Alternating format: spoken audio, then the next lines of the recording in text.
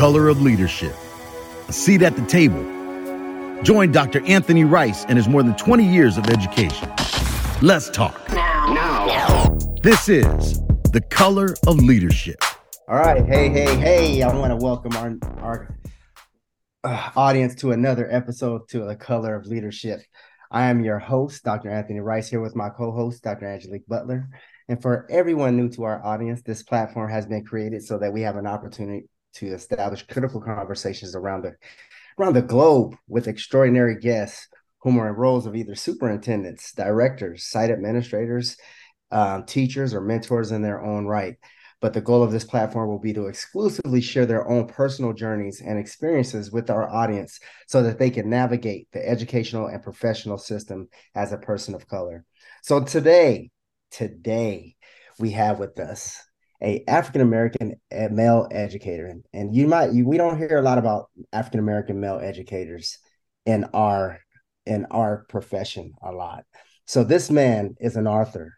He currently serves as the role as an athletic director and an assistant principal in Murrieta Valley Unified School District. Let's give it up for John Broussard.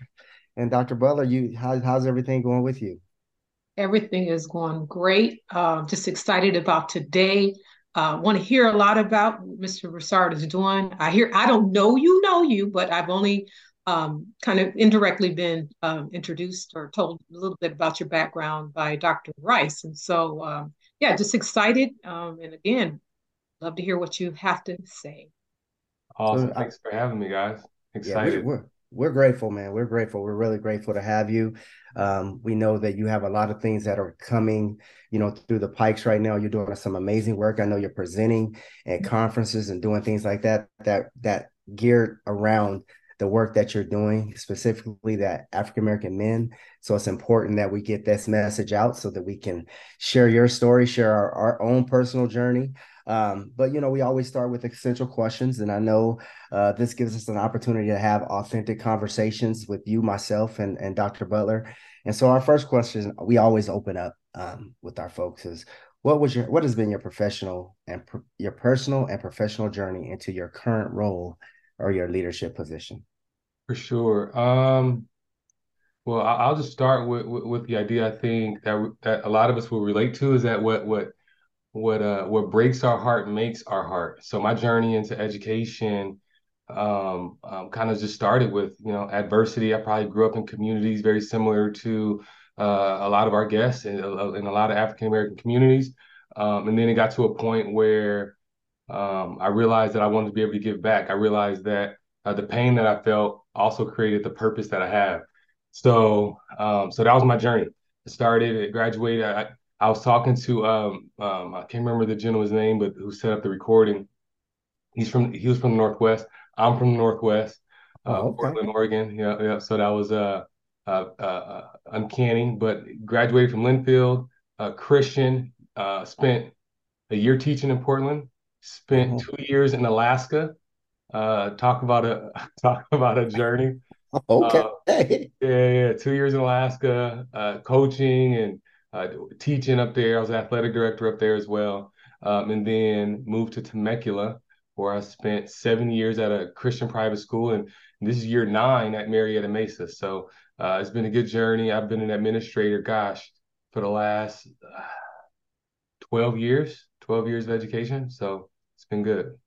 Well, let me ask you this, and this is very intriguing to me. You say you've been in education for 12 years as an athletic director and as an assistant principal. So usually what happens is, that natural progression, you go from that. And there ain't a lot of African-American male principals out there. So my question is that something that you just didn't want to pursue, or can you kind of share with us and share with our audience? Because I know right now you're at an AP or athletic. Are you still wanting to pursue being a principal or moving your way up, or you're just comfortable where you're at right now? Well, I'm an assistant principal right now, and I was voluntold that I was going to be an assistant principal. When I was an athletic director and assistant principal at Linfield Christian, it was a great experience. And I'm a firm believer that you really have to live in your purpose and in your calling. And I think that's tied to really enjoying and appreciating what you're doing every single day. And I've been fortunate enough to say I've never really taken on a responsibility or oversight that I haven't been passionate about. Being an athlete, we understand that the obsession, the drive, the competition that goes into what you do every single day. And I think very few people, given any profession, can really say that they show up with those same attributes, right? I'm still passionate. I'm still excited to do what I do every day. Athletics has been that for me. Working with young people in the lane and the space that I have has been that for me. So right around COVID, um, the district, they felt the need to volunteer the athletic directors. Hey, you guys going to be assistant principals as well. We need a little additional support. So although your main oversight will be athletics, there's some other areas in which we can use you. Now, previous to that, I was offered a few different principal roles. And at the time I declined, and thank God I wasn't voluntold, because we know how education is. But I turned it down simply for the fact that I really do enjoy what I'm doing. The impact that I'm having, I'm appreciating it, but also, and I know that we're gonna kind of segue and talk about it later. I'm also an entrepreneur. I have my own publishing company. I do whether it's curriculums. I'm an author. I do workshops. I do a lot of stuff. So if I took on another role, whether it's principalship and things like that, I don't want it to take away the multi-faceted things that I'm really into. And I think this is year 20 for me in education. At this stage in my career, I know more than ever, like it seems like every season that you're in only prepares you for the next season. And so for me, it's clear now that just the advocacy and the voice and the stage and the space that I find myself in, I know that's the target. And I don't want to listen, segue. I'm gonna mention God a lot. I'm not advocating God. That's just me. All right. So right. I'm good with that. I'm good with that. I'm gonna preface that, I'm good with that. Yeah. Right. So I don't want to speak for God and say, hey, he's not gonna put me in another position, but I know clearly the work that he's calling me to do. And I want to be intentional about doing that work, because one thing that I learned a few years ago is that every single time you say yes to something, that's great. And I think as educators, like, we live in a space where you want to be able to say yes and help out. I'll do that. Yeah, that sounds great. Let me do it. But every single time you say yes to something, you're also saying no to something else. And it could be your purpose, and it could be your family, and it could be an assignment that you really are really being called to. And so as you're saying yes, you're also neglecting your destiny. I want to be careful not to do that. Oh, that's real interesting. I mean, you mentioned a lot. I mean, a lot. I'm gonna say one thing. I heard you say, you mentioned intentional, and a lot of times it can either go one of two ways. Either it takes you forever to get there, ultimately, if that's your goal to be a principal, or sometimes they'll fast track you depending upon their need. And so that's real cool that you decided that at that time it wasn't for you, that it was going to take away from some other things that were your purpose. And you're very clear about that, because as you and I both know, there'll be time for that. And I'll go ahead and mention what you mentioned, God. He has a purpose, and sometimes we need to listen to that. We need to listen to that outer voice. Sometimes it's our inner voice that tells us, no, I feel better. I know that I can impact students just as much as I would if I were a principal. And sometimes, Dr. Rice, I'm sure you know that the enormous time and hours that you spend as a comprehensive high school principal or middle school principal. So that's I think it's very cool that you decided that, no, I'm gonna sit back. I'm gonna wait a little bit. I want to ask you. I'm gonna talk or ask you another question. Has to do with, because the Alaska thing just caught me. And how did you? I'm going to go off a little bit. How did you end up going from Oregon to Alaska? And there must not have been. I'm assuming that there weren't too many people of color there, African American males. Can you just answer that for me? I'm just curious. Yeah, 100% accurate. So when I graduated in 2003, I spent 1 year teaching in Portland, Oregon. But a teammate that I had when I was in college was from Mm-hmm. Alaska. Got it. And he was like, hey, once you graduate, if you ever wanted to, you can come to Alaska and they will double your salary from anything in the lower 48 is what they call it, the lower 48. They'll double your salary and they'll pay for all your living expenses. Now, listen, Oh I don't yeah. know what communities and homes y'all grew up in, but the Right. one, but the homes that I grew up in, you take opportunities and you take blessings Yeah. Mm. when they're presented to you. So, Right. and I don't need much honestly to live. And I was in like, and it wasn't Anchorage or it wasn't or Fairbanks. I was in Kotlik, Alaska, which is a remote village. They call it Bush, Alaska, tundra, Wow. no roads. They travel by boat in the spring. They travel by snowmobiles in the winter. And Wow. I was coaching. We were flying, and they had these little propeller planes that seats maybe 8 people, and they'll Mm-hmm. fly them in the winter and the storms and all that kind of stuff. And it's funny, I was coaching basketball at the time, and we would really Mm-hmm. like pile in these little, planes or snowmobile, and we'll go from village to compete and doing different things. But it did allow me to um, Mm-hmm. save money because I knew I wanted to come to California. I was born in California. Right. So I knew I wanted to come here. So it allowed my finances to be right, come down and Right on. really get a strong foundation. And it was around '09 when I moved here. And if we remember the housing crisis at that time, Mm-hmm. Yeah. it was great. It was great. It all kind of worked out. And, I've been here ever since. Yeah, that's amazing, Perfect. man. Yeah, I just had to ask it. I had to ask it, but again, we don't often get the opportunity to go, somewhere else other than home. Yeah. We need to see sometimes those opportunities too, and I'm sure it helped you grow as a person. So, I Yeah. agree. It grew as a yeah. It taught me so much because they survive off subsistence living. There's mhm. no there's no stores really. Well, the stores they have is like you can come get this fish bait and make that happen. You can come get some Oh, flour to kind of bake something.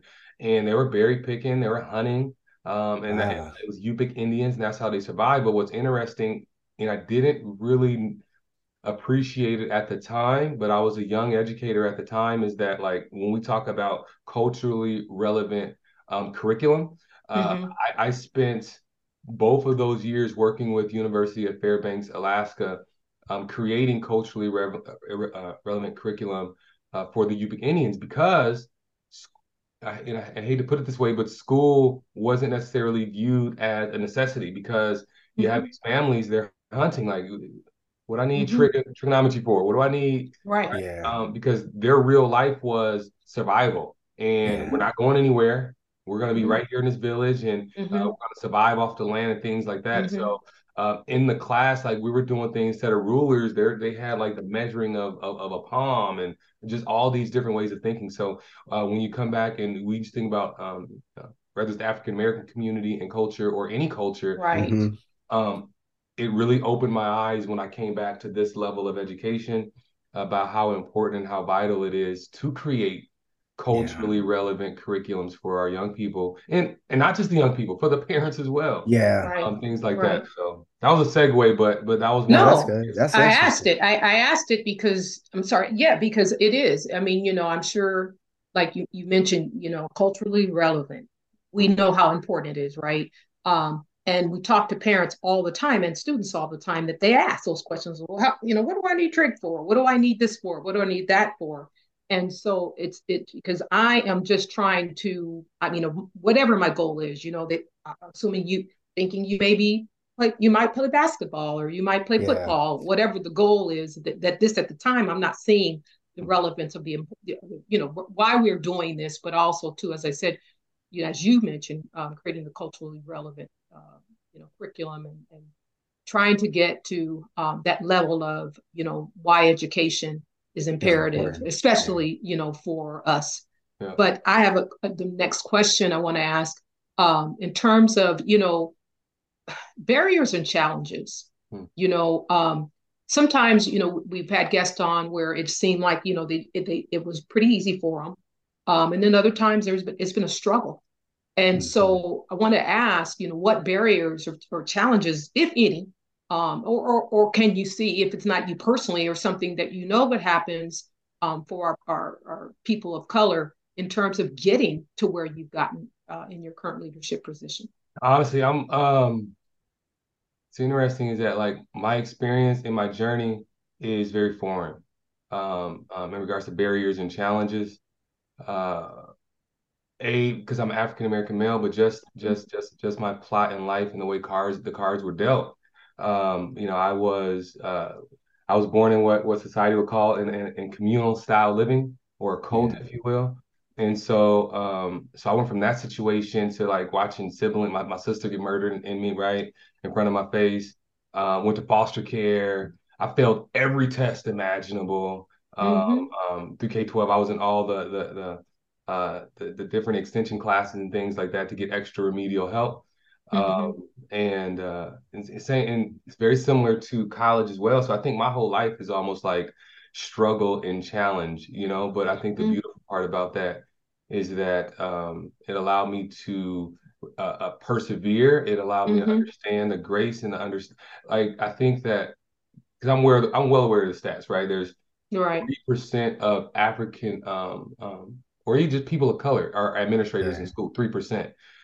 Over 50 to 60% of young people who have been in foster care graduate college, right? The stats in regards to those who spend time in foster care, what it is in regards to them being homeless or in jail. So I'm well aware, and we're talking about talk about your adversity of being an administrator.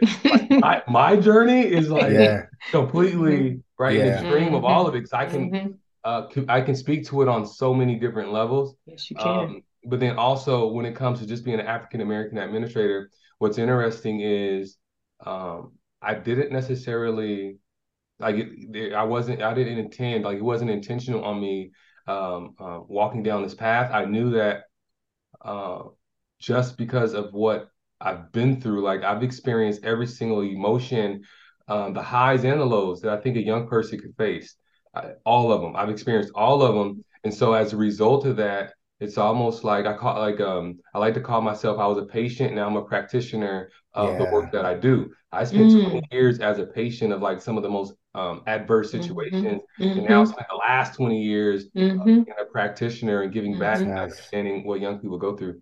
So, I think, at this point, I didn't intend. They asked me to be, I was at Linfield Christian. It was around 08, 09 when I moved out here. And they were going through different situations that, hey, will you be, this is my second year there. And they were like, hey, will you be a dean of students and the athletic director? And I was 30 years old. Right. And then I quickly moved over to assistant principal at that time. I think I was 33 maybe when I came over to Murrieta Unified School District to be assistant principal. So I think it was purposed for me, honestly, because it's nothing that I necessarily sought out. And I'm just grateful to be in the position that I am. But when you talk about walking in the rooms, when you talk about and maybe it's self-imposed. I'm curious what you guys' perspective is on this, but every room we walk in, we are the minority, not just because the color of our skin, but just the sheer number, the sheer statistic. And I'm gonna piggyback on that, John, because I remember, I mean, this is probably about a week ago, and I think we were in the same I think we were at a conference. Yeah, keep talking because I was about to bring that up. Yeah, so we were at a small conference, and I don't know what it is, but every time like I go into a space, and I always it's my intention is to always look around to see who's in the room, right? And so as we were in the space, I noticed I think it was like only 4 of us out of like 300. Okay, time out. He said time out. But right, so here's why I said self-imposed. Because the fact that you had to count, and you did, because I literally counted the room. Yes. Why do we have to do that versus our counterparts? I guarantee you it was nowhere in there, right? In their cognitive, like, let me count how many people that look like me or right. Yeah. So unfortunately, that is inequity in and of itself. But the fact that we have to walk into a room and count out in ways in which we feel comfortable and be familiar, that's an issue, in and of itself. Yeah. Right. I mean, and here it is. You say you have to count that you can count. Like, oh, there's 1, there's 2, there's 3, there's 4, right? Yeah. So we're always in those positions where we can't count, which is, we look at it for our students. Yeah. Right.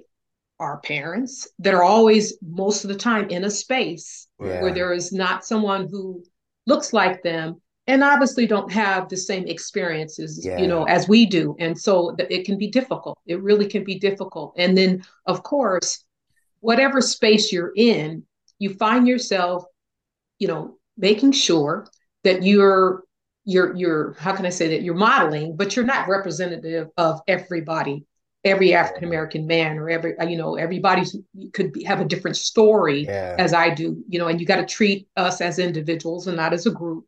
But of course, it's in the back of your mind that whatever comes out of your mouth, Yeah. you know what I mean, is on display.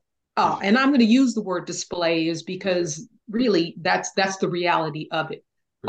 You tend to, or people tend to have you speak for everyone else, every other African American male that's there, right? And so, and then of course, knowing when and where and how to navigate the space. That was the question. Yeah. Like how do you navigate that space? And oftentimes it is that it's just putting yourself in a position where you're speaking in a way in such that you're being heard and not shut out. And just to Right. piggyback on that, yeah, I'm gonna piggyback on that. And just like and even at that same conference, right? And as we're there and we're just kind of and because they have speakers and they have people who are kind of sharing things in terms of from a coaching perspective. And you're sitting there, and a lot of times when we're sitting there, it doesn't even pertain to any of our experiences. Right. You know what I mean? Because we have different experiences, right? And so it's and our and it's tough because a lot of times that the students that they're servicing are students that look like us, right? And I think that's why coaching is very like, I mean, coaching to me is something that I'm passionate about because we deal with the majority of students that look like us most of the time, and we can kind of share our experiences and kind of help them navigate a system that's not necessarily there to kind of help and guide them. And I think that's why we fall into these positions because they see us as coaches a lot of the times. And then not only as coaches, then we end up being disciplinarians, right? We end up being that disciplinarian. We end up being that person who can relate to that student group, right? And they need us, right? They need us at that point. So Right. I get it. I just, we all share that same similar story, you know what I mean? And a lot of times it's just one of those things where we just have to, be very, it's a blessing that we're in these seats. For sure. Well, and what's interesting too is that what you were mentioning, Angelique, about we have to show up and we have to represent a majority. We have to represent a group versus just represent ourselves. And what's interesting is that growing up in Oregon, what I did not appreciate and kind of why I wanted to move back to California was that individuals weren't allowed to be individuals. Who you were as an individual was an extension of the group that they wanted to put you in, for better or worse, right? Because at least at the time, I haven't been back to Oregon in 20 years, but the color of your skin or where you grew up, that's who you were associated with. It wasn't necessarily like, what attributes you favored, right? Being an African American male at that time, it's okay. You're gonna, play these sports, listen to this music. You're gonna behave this way, and I remember I grew up in the inner city, and then I moved to the suburbs due to gang violence and things of that nature. So, even in being a basketball player, even my white friends were expected to act and behave a certain way. And if they did not, if they enjoyed music that I enjoyed, then they were also categorized as being, whatever. And we know what that looks like. So that's very unfortunate when the reality is that we really should value and appreciate people for who they are.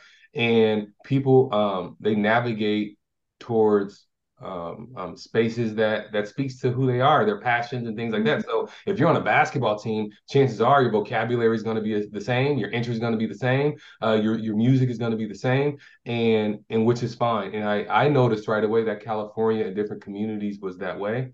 So it's unfortunate that we were talking earlier that number one, the room was small, and then number two, because there's not a lot of us, it does come with the idea of, wow, everything I say or don't say, how I perform at my job today is going to be representative of this whole group. And that's unfair for us, because obviously we already know just within our own African American communities, some move left and some move right, but human nature and the way it is, when you talk about Jackie Robinson, when Jackie came to MLB, he represented a nation of African Americans, period, point blank. And the nation was like, what are they not Jackie, what are they going to do with this situation? How can they handle this? Right. And so to a degree, when you say we represent 3% of administrators in our country, it's almost human nature that the perspective will be the same. Right. I mean, and like you mentioned, we talk about looking at people as the individual, right? Because all of us, like the deep funds of knowledge that we all bring, you know what I'm saying? And it's sometimes, again, it can be overlooked if you're looking at a group and not the person. And not the person, and so that's unfortunate. But you mentioned a blessing. For me, sometimes it's a blessing and a curse. And the reason why I say a blessing and a curse is because you both mentioned it, and Dr. Rice, you mentioned it. You become the disciplinarian, you become the voice of all African American, or for the African American students or parents or whatever. But what we want is others who don't look like them to be able to identify too, and not us being the person, right? So, for instance, they send, I don't know, I'm assuming because this happens, they send Black people to fix the problem, right? When it's all of our issue, whether it's a school, if it's a school issue, it's all of our issue. And we want to also force, I'm going to use the word force, others to see us as individuals and learn too. I mean, how do we teach? How do we promote equity when we're the only one, that's waving the equity stick?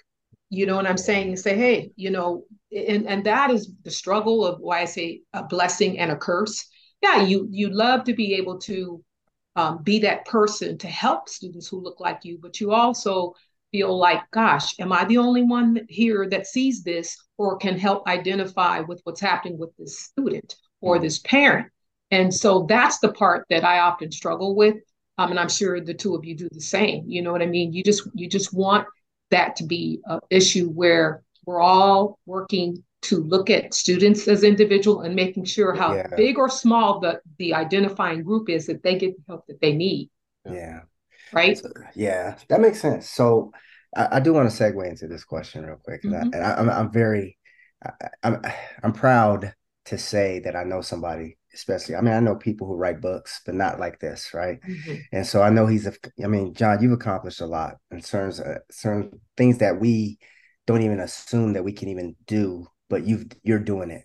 And so you're an esteemed author. So talk to us about your book and the title and why you chose that title, and kind of talk to us about the contents of the book and what made you decide to say, I want to publish something, because I know legacy wise, that's your legacy.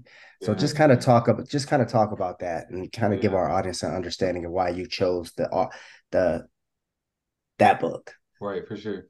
So it's complex, honestly, and I didn't start out to be an author, but I think right around. Okay, so actually it was year 10. It was year 10 at Mesa. And I threw this big celebration for the community. The mayor was there. It was a football game. It was like the game was on Saturday. It was a big party for the community. And so this must be like year 17 for me as an educator. And I'm sitting at the top of the football stadium. And I'm like, there's thousands of people down there. And I just threw this big event, like raised tons of money to have the event. And I'm sitting at the top and I'm like, man, how improbable is this? Like, people down there, as they celebrate their stories, as they're celebrating their legacy, 10 years in Mesa and all these amazing things. I'm sitting at the top and I'm like, man, I'm a foster child, right? Like I've pulled myself up from the bootstraps, with the blessings of others and God. And I know the space that I'm in, right? Because we just spent the last 20 minutes talking about the small percentage of people. Right. So at the same time, as we talk about the need for more, we can also pause and say, man, like that's an honor. Right. So I'm sitting there, and things that I've done up until this point, I'm like, oh, this is amazing. And then I'm like, but I'm 37 and I'm competitive. person. So I'm sitting there and I'm like, man, I'm 37. Am I gonna do this again? I might just go hit repeat. Yeah. I'm not a repeat person. Yeah. God, what's next? And I'm gonna tell y'all Yeah. this. Don't ever ask God what next, because he gonna answer. So I'm like, man, what's next? And then honestly, like there's very few times where I felt like I heard the voice of God is very mute. And I was like, man, what's next in my life? And like this, as soon as I thought that thought like this, I heard, oh, I brought you here to take you there. And I was Yeah. like, oh, Yeah. and I didn't even really necessarily know where there was. Now you fast forward 3 years and so many stories that kind of go up into this moment of being an author and open up a publishing company. But I then understood that when I use the word, I went from patient to practitioner. I think it's true. I think it's true that regardless of, we can just look at humanity, and when people do great things, like whatever season and trauma and storms and adversity we face, like the people who go through those things, those are the same people that end up advocates to champion those Yes. that are behind there so they can pull with, right? And so Yeah. once I asked that question, I was doing it like I was trying to be a voice from a relationship standpoint, one-on-one mentoring, coaching, doing this, whatever. And then since I asked that question, it kind of evolved of like, no, like you've been in hiding um forever, right? Like as transparent and open and I'm being now, for 37 years, I wasn't transparent at all, you know? Right. And I had to realize that the way that I'm living life now comes with a responsibility, and almost like it's almost like my duty of like, nah, like Mm-hmm. look how great my life is. Like I have a responsibility to make sure I pay it Yeah. forward in any way possible. So once I start understanding that, I'm like, all right, well, let me start writing a book. And through that process, it was getting up in the morning, because people were like, how do you write a book? Like, I kind of enjoyed writing, and started with poetry. And I thought I was going to do either a poetry book, or I thought I was going to do a kids book, because I started in education as a uh, K-8 certification and things of that. But God was like, nah, it's going to be letters from an educator, the child you didn't see. And it's the heart of empathy. People like to use Wow. Maslow, people like to use um, SEL, or all these red flag words of like, here's where education is right now.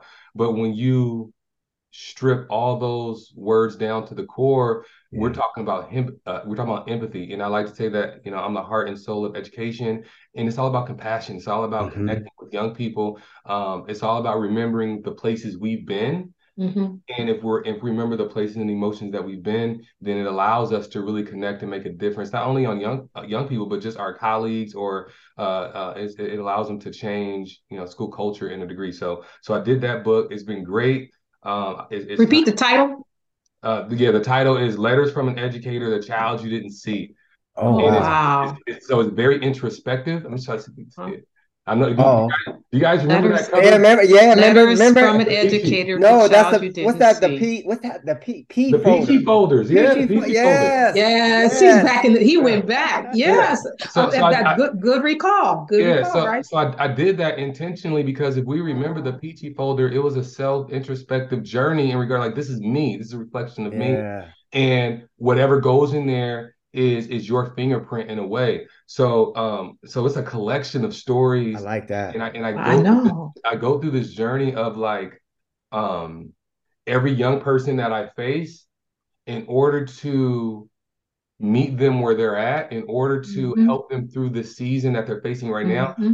It forced me to reach back and be vulnerable and be transparent, say, I remember that. Like, let me tell you what happened to me. Wow. And so it's a collection of stories that some will absolutely break your heart, and then others is like Mm-hmm. dealing with an athlete, and you'll champion that situation, a moment with them. So that was number one. And then book number two is coming out in about a month. So That's what I'm talking about. That's what I'm talking about. Wow, that's deep. Yeah, yeah, that's what I I'm mean, talking because about. like you say, some will break your heart, but it is so true. You know what I mean? Like every child needs to be seen, right? yep, Yeah.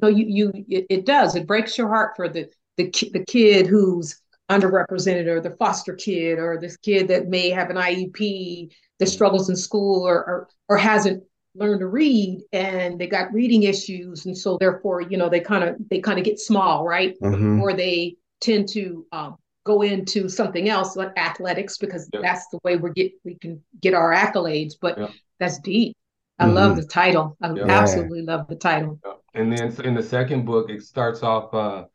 It's not printed yet, or I would show you guys, but it looks very similar. And the title is "A Diary of a Poet," and really, it's a follow up, right? So if the first book is a chapter book and it's very in depth, and it goes through is research given, all that kind of stuff, and it just talks about the idea of connection. And then the poetry book is the first book in poetry form. Oh wow! So all the stories, all the meanings, we deal with Black Lives Matter. We deal with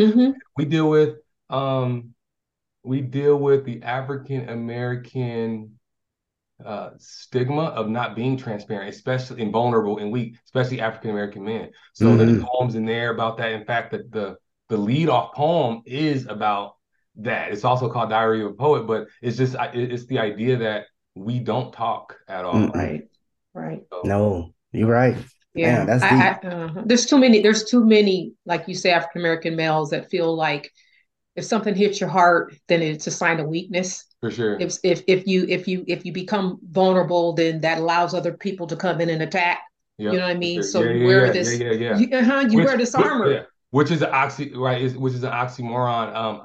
I spoke with we had a conference the other day, and I was speaking with someone. They're like, "Oh yeah, I want to work, or I want to do this." I'm like, and I'm telling him like, "Yeah, we should network, we should do this." And he was looking at me like I was a foreign object, like, nah, because most people go for self, or most people stay quiet. Like, why would you be so open? And so that's why it was really, and it's scary. Like the book one was scary. This poetry book is scary, but it got to a point where it's like I can't live my life scared. Like what's scarier than writing this book is getting to my deathbed and saying, man, there was some assignments inside of me and I never completed them.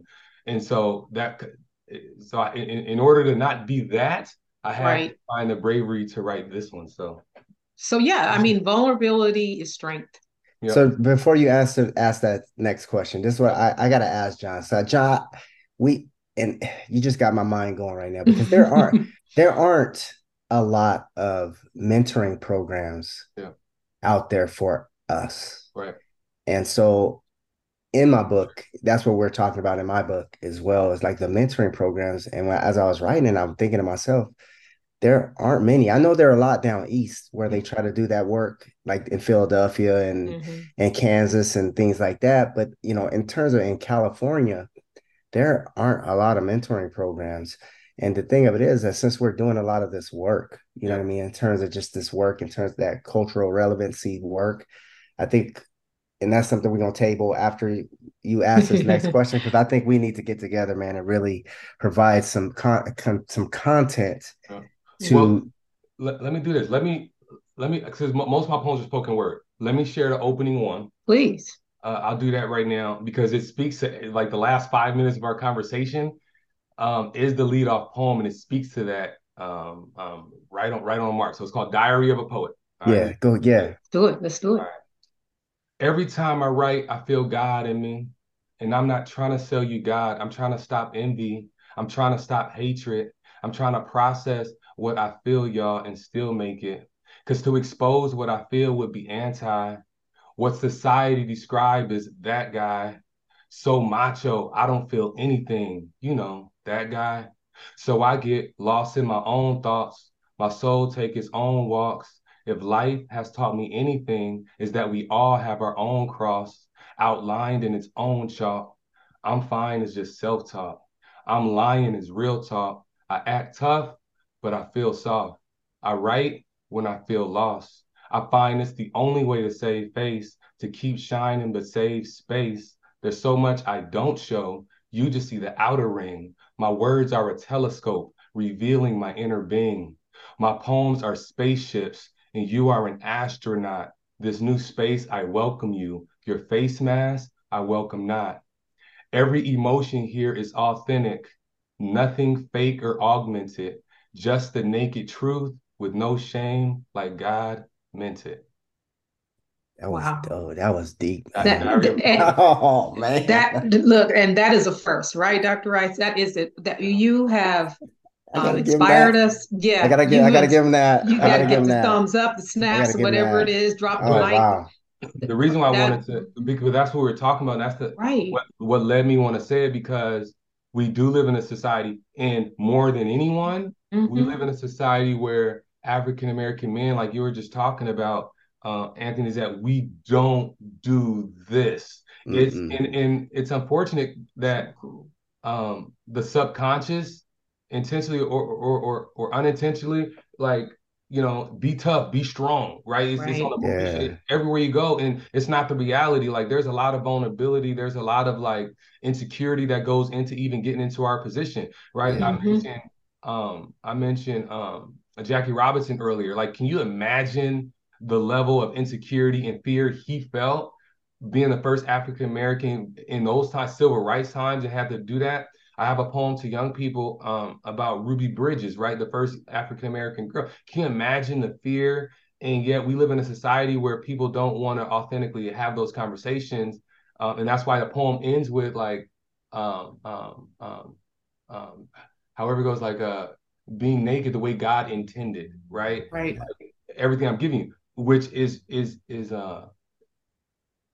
an analogy, but it really is a reference to Genesis, where Adam and Eve was like, "Hey, we're naked," and God was like, "Wait, hold, who told you you're naked?" So it's Yeah. an analogy of that, but it's really saying that I can't tell you how I feel because I'm not supposed to. Wait, who told you you're not supposed to Right. emotionally feel naked with one another? Yeah. So that whole poem kind of talks about that topic, and the poetry book authors that, and it gives a space for everyone to say, "All right, well, let me tell you how I feel." Yeah. So. That's That's dope. deep. Yeah. Yeah. And so just listening to you and your story and your background, I mean, Murrieta has a diamond. And I've told Dr. Rice this before, like African American males, like you guys are a commodity. You are a commodity. You're a true commodity, and we need so many more like you. Do you have any advice for, how can districts and if that's their goal, how do you attract more male African American males to districts, do you think, or even maintain the ones that they have? I mean, do you have any thoughts on that? I think that I think they want to meet the standard, first of all, and they have to be bold. I had a principal at Mesa who was phenomenal, and I think he was one of few that wanted to find and understand and appreciate diversity, whether it's Oh, African cool. American men or whatever. But like, honestly, like, we're all African Americans, and I can honestly say, if I see another African American administrator, chances are I'm gonna feel more comfortable. Let's change the conversation from color, and let's talk about sports. If I walk into a gym and it's all basketball players, I play basketball. The language, the understanding, the vocabulary, I'm gonna Yeah. gravitate towards them. The conversation is gonna be like, "What's up?" Like, and Right. and versus if I had to go to golf, water polo, football, I didn't really play those sports, and so um, as it's human nature to go to, Hmm. and gravitate towards what you're comfortable, most familiar with, right? So when Yeah. we talk about race, I think we have to be intentional, and we have to understand that we're doing a disservice to the communities we serve. And I think Right. schools, my perspective of schools is my same perspective of churches. Is that, Hmm. Right. like, if you live in a diverse community, your congregation should be diverse, Hmm. right? But if you're in a community that's 90%, Hispanic, then okay, yeah, the church and the school is going to be 90%. That's Right. reflective. And so I think that the people in position have to be aware, they have to be conscious of um, that natural stigma. Like, I'm well Right. aware that I'm naturally going to gravitate towards a basketball player. Right. I Hmm. speak that language fluently. So as a result, as being an athletic director, now I have to be intentional. I'm going down my checkbox. I'm checking in with different people to make sure that I'm not favoring or choosing or bending towards Right. basketball in any direction. And I think decision makers need to do the same thing Yeah. to make sure that, because it's not like a knock on them, but let's be Yeah. Right. comfortable enough to have the conversation. You're Yeah. going to Right. gravitate towards your people, right? Right. Yeah. Right? Because the conversations at the dinner table is going to be the same ones when you're walking down the hall, and that's what right. I mean, it is what it is. So Yeah. I I mean, think off. Go ahead. and I just wanted to kind of, because I mean, as leaders, we have to be very careful on how we do things like that. I mean, because a lot of times you want to help your African American male, you know what I mean? Right. But at the same time, we got to be very careful on how we do that, right? And I understand exactly what he's saying, because we have to be equitable, because we talk about equity all the time, but that's just not equitable equity for us. We're talking about equity for everyone, right? Sure. Yep. And so, and it's almost as if we have to really, like you said, we get in these rooms and we get in these spaces where, like the space that we were in a couple weeks ago, you know what I mean? I saw him.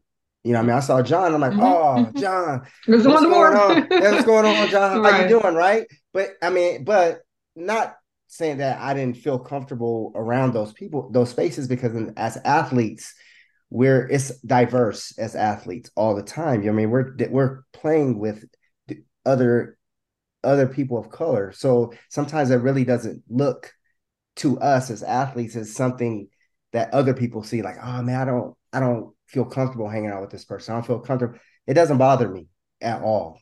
But here's the thing. I mean, and I think us, all three of us, I mean, I think we call it, of course, we call it code switching, right? Yeah. It can be done. It can be done. You gravitate towards someone who may have the same experience, whether it's athletics, whether it's a neighborhood you grew into, up into it's whether it is whatever it may be. Yeah. But yet you're mindful of others who don't look like you. Yeah. And understanding that, there are cultural needs that they have. Yeah. And so it's just being mindful of, you know what I'm saying, of the space that you're of the in. biases that you have, because I sat Yes. in a PD and it was a judge who gave the PD. And she was saying when she had different people and she needed to do a case and stuff, she was giving information in their training of how they make decisions. And rather, if it's a child, an adult, someone who's obese, a smile on someone's face, African American, white, or whatever, it automatically comes with a thought. Right. Let's not run away from that. Like, we can't run away. In fact, we're doing a disservice if we act like it doesn't exist. Absolutely. Yeah. Right. But so knowing that, knowing how our brains are wired, now we have to be intentional to make sure that we treat. And she was saying, like, so as a judge, I got to be intentional to make sure I'm really treating that person in that case in and of itself, and not having any attachment. And you start by having the honest conversation. And I think we find ourselves in positions where a lot of people, they don't want to have those conversations. Right? What do you mean? I don't see color. Yes, you do. Yes, you do. Oh, I can't stand that. That is exactly. Let me say, yes, you do. I can't. Yeah, that's probably one of the phrases that someone said to me a couple months ago. I'm just like, oh my gosh, you just went there. Well, You just told me, if you don't see color, you don't see me. See me. You see me, Right. and that's the first thing you see when you see me. I mean, I Yeah. can't hide it, right? Yeah. So yeah, I mean, but understanding that it's not, and I think, of course, the reason why oftentimes people say that is because they think that if you say that you don't see color, that you're being racist, or no, you are. You should, because there are some unique experiences. And so it's not something that I think oftentimes people mean because they're trying to be, you know what I mean? They're trying to be mean. They think that's the thing to say. So yeah, you're just mindful. We all have them. We all have our biases, right? And again, you mentioned a PD you were in, and I had a really good PD a couple years ago, and the guy did it really cool. And and I didn't care who was in the room, what race you were.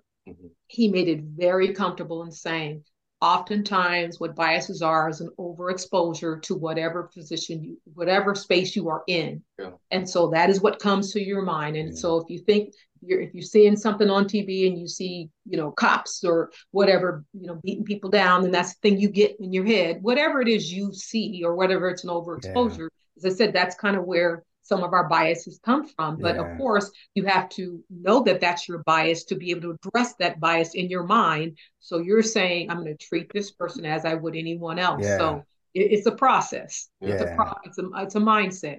Yeah. So as we conclude, and I just want to I always give our participants an opportunity to because you said a lot, John. You said, you were in foster care, which is challenging in itself. And as adults, and we see students in foster care, usually those students never get out. You know what I mean? Usually they don't. You know what I mean? And so, but Right. it has to be something that, besides you being a Christian man, and now you're an author and you're a successful Black man. I give people an opportunity to give shout outs to, and I know we praise God every morning we get up. And I know we do that. And I just want to give you an opportunity to share out. If there's anybody that you want to, just give them a shout out to, go ahead, we open it up. If you want to do an open, you want to do another poem, you could do that. I mean, but we're just something that we just close on and then we can go from there. But I give you that opportunity to do that. Yeah, I believe that, me getting here, and first and foremost, it's a blessing, and I understand the grace that was given to me to be able to be in this position. But my mom has been phenomenal, through this process. She said, like, when you talk about a prayer warrior, she's a prayer warrior, and all of her kids are in great position regardless of the storms that we face. And I know, obviously, grace of God, but just the prayer of a mother, the prayer of a parent, Yeah. is extremely, extremely powerful. So my family, my wife, my kids, everything we do, I understand legacy. Like, I believe that, and I would say this to people of color, but everybody, honestly, is what I'm about to say next, is that, like, right around COVID and different things happening, and I realized that, like, no day is promised, and we're a decision, a day, a health risk away from our positions being filled. And that's just the reality, as educators, but in a lot of professions, like, you're one bad circumstance away Yeah. from your position being filled. And so, around COVID and realizing different things, um, I took the perspective of, right, whether it's the book, the authorship, like, I really need to create and build things, um, that I believe in, my brand, and partner Yeah. alongside of my profession, right? And people talk about entrepreneurs and all that kind of stuff, but as, people of color, as educators, we have so much to give and to offer on our own right, and, we're I think a lot of people like, oh, I'm a commodity of the educational system. No, you're a partner of the educational Yeah. system, and you need to build and you need to create and build it on your own. And Mm-hmm. it's great for who you are and your brand, and no one can take it away. And I think a lot, and this is a whole masterclass in and of itself, right?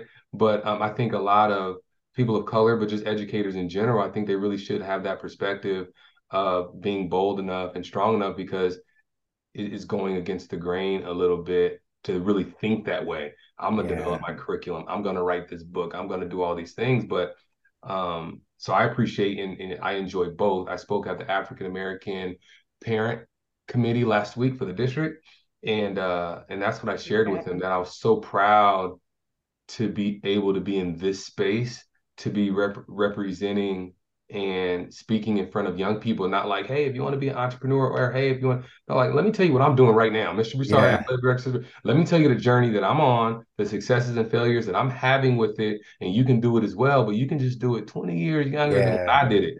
So, like, that's a So blessing, and it's an encouraging. So I would say to, my ending note would be, say to all, educators of color, understand who you are, the gift you have, the passion you have, and don't think that it's an extension to the person who hired you versus the person who gave you the gift, and go and be and build that. Got it. All perfect, right. perfect. So I want to thank you, Dr. Butler. I want to thank you, John Broussard. You're welcome. And as we close, I want to say thank you to our audience for tuning in to another episode of The Color of Leadership. But as we close, I want our audience, and I want Mr. Broussard to tell us what his book is again, so that you guys can go out and purchase his book, because I think it's going to be an amazing.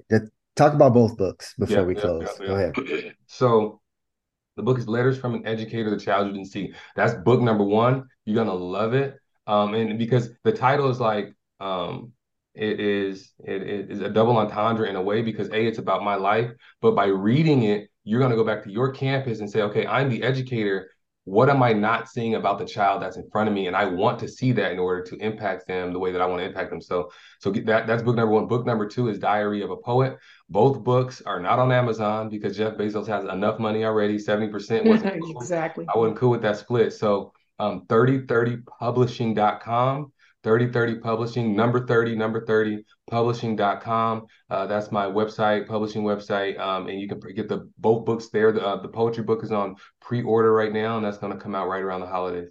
All right. Perfect. So again, thank you guys. And that concludes our last episode of The Color of Leadership. Everybody have a good one.